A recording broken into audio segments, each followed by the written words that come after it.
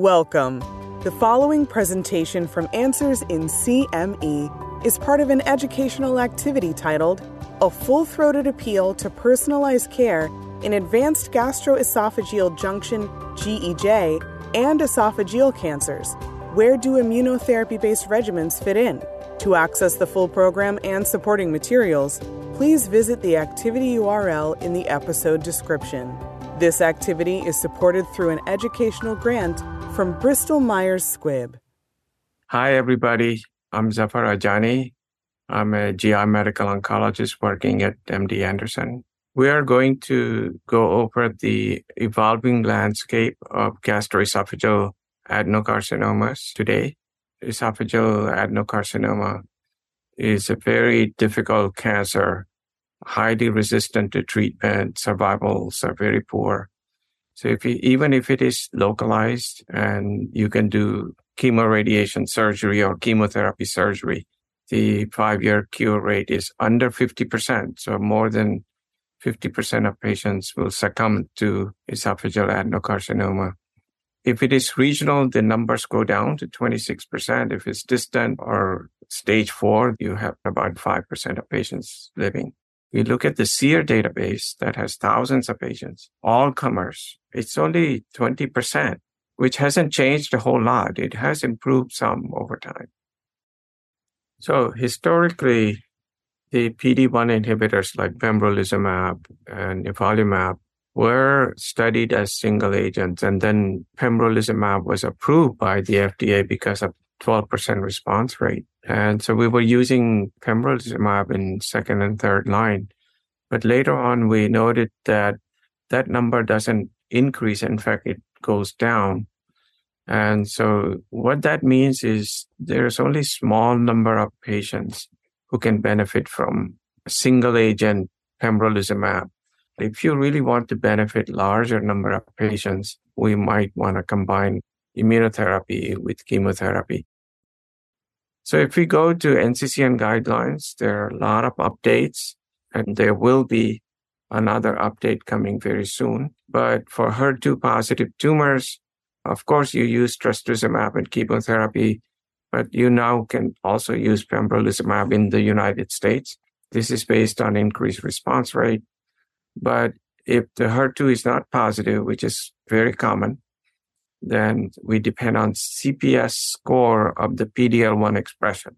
And if it is 5 or higher, then you definitely should consider using a PD-1 inhibitor. The major difference is in the addition of PD-1 inhibitor to chemotherapy in untreated stage 4 cancer patients. That's where we are seeing all these considerable improvements that we've been waiting for many years. So having defined the background, now let's review the clinical trials that have made a major difference in our patients' lives. So let's look at the clinical trial data for combination of chemotherapy with the immunotherapy, various trials that have led to approval of these drugs. So one important trial is Checkmate 649. This is one of the largest trial in this space ever done. And the major takeaway message is that when you combine chemotherapy to nivolumab and compare to chemotherapy versus placebo, you get tremendous benefit in survival and progression-free survival. So these are metastatic untreated patients. And what is striking is the tail of the curve. The number I mentioned for stage 4 is like 5%. We're very hopeful that that number will increase to maybe 15% with increased follow-up. And some of the longer follow-up data is already available. So when we look at the progression-free survival, the benefit lasts very long time. Very, very striking data. So there is also data with pembrolizumab, which was in the trial called Keynote 590. Keynote 590 mainly had squamous cell carcinoma patients, but there are more than 200 adenocarcinoma patients. And I think it taught us something that the other trials have not. There is a group of patients with CPS score of 10 or higher that seem to benefit even more so It's a tremendous survival advantage when we use pembrolizumab with chemotherapy. In progression-free survival, for all patients, there is some benefit. But as I mentioned, we want to become more and more selective as we go forward. In other words, we don't want to give same treatment to everybody because we know not every patient benefits, but every patient experiences side effects. So as we go forward, we want to select population that is likely to benefit.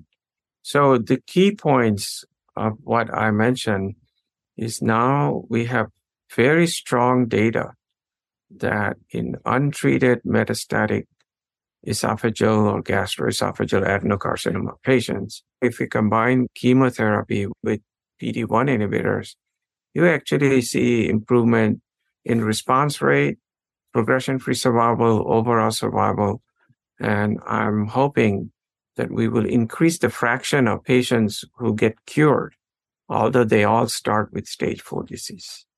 So we are now going to talk about the safety profile and how to manage the toxicities that occur. The thing to recognize is that most of these patients are symptomatic anyway.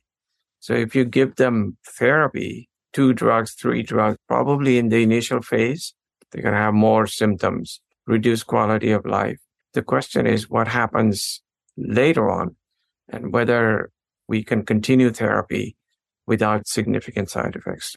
Let's talk about the immunotherapy, PD-1 inhibitor side effects, because we need to be aware of them. We need to educate the patient and family, and then we need to recognize them and intervene early. So if you do all these 3 things with every patient and their family, I think the outcomes are going to be much better. If we look at Checkmate 649, we have a series of toxicity. So endocrine and gastrointestinal, as well as hepatic toxicities are common. Hypothyroidism is pretty much common, so we've got to check TSH levels on a frequent basis. Also ask the patient about diarrhea, check liver enzymes. And then there are some other side effects like pulmonary, skin, and renal that are not very common. But we have to keep that in mind. If you don't think about it, you're not going to identify them. So one advantage of PD-1 inhibitors is that the serious toxicity, I'm talking about grade 3 or 4, the frequency is very low. Fortunately, it's 10% or less. There are instances where the toxicity is very severe and you have to stop the drug. But most patients can really tolerate the standard of care chemotherapy we use for gastroesophageal adenocarcinoma, and adding PD-1 inhibitor, they're pretty well tolerated. Although we have now the luxury of using this drug and improving patient outcomes, we also have to be aware of the side effects specifically that can be caused by PD-1 inhibitors. And then if we recognize them early, there are several guidelines out there that will help us how to manage that. So in the next session, we spend some time talking about appropriate patient biomarkers and recognize the right treatment for the right patient. So if we are focused on the use of PD-1 inhibitors, then I think there are 2 biomarkers that are really important. One is the microsatellite status, and the second thing is the PD-L1 score by CPS score. So these 2 biomarkers are considerably important right now to make therapeutic decisions for using PD-1 inhibition. The other thing is that the biomarker horizon is going to continue to expand. And I think that is all good because that will segregate the patient population and customize therapy. So one of the things that is becoming very important now is the use of NGS. And I don't necessarily do NGS the moment untreated metastatic patient walks in, but I certainly do it after first-line therapy. NGS will give you the ability to know that some patients can benefit from agnostic therapeutics that are already approved by the FDA. So if we look at some of the data based on biomarkers, especially in Checkmate 649, you will see that a little higher the PD-L1 score, better is the outcome. But after 10, it's not making a lot of difference. So I see patients with CPS score of 40 or 80. There's no guarantee that they're going to surpass these results. So we also look at the MSI high results. And there you can see that with chemotherapy alone, these patients do not do well. They're actually resistant to chemotherapy. But when you add a PD-1 inhibitor, these patients do substantially better. And emerging data also suggests that you don't even need chemotherapy. All they need is a little boost with a PD-1 inhibitor. So I think we should get into the habit of getting HER2 status, microsatellite status, PD-L1 status.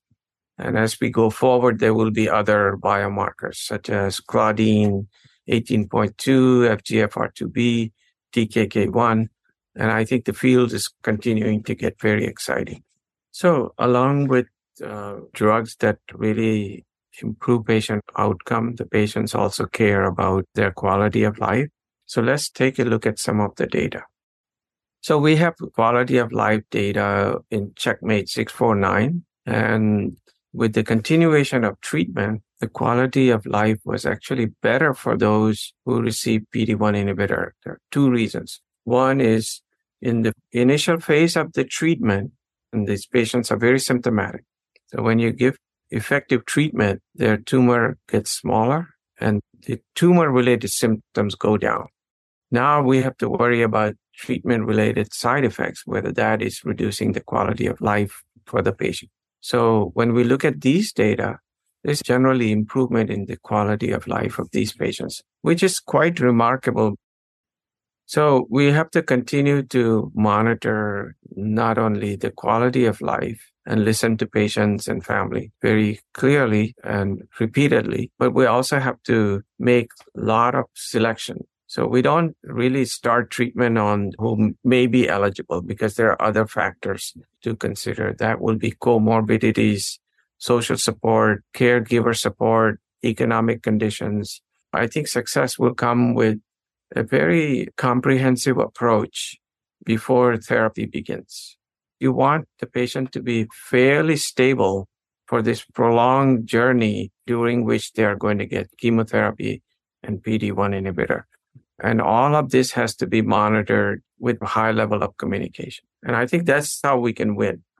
So just to summarize, there is all this exciting data out there with PD-1 inhibitors in this space. So that is changing outcome of our patients. So one way to succeed would be the understanding of biomarkers, how to select patients based on biomarkers.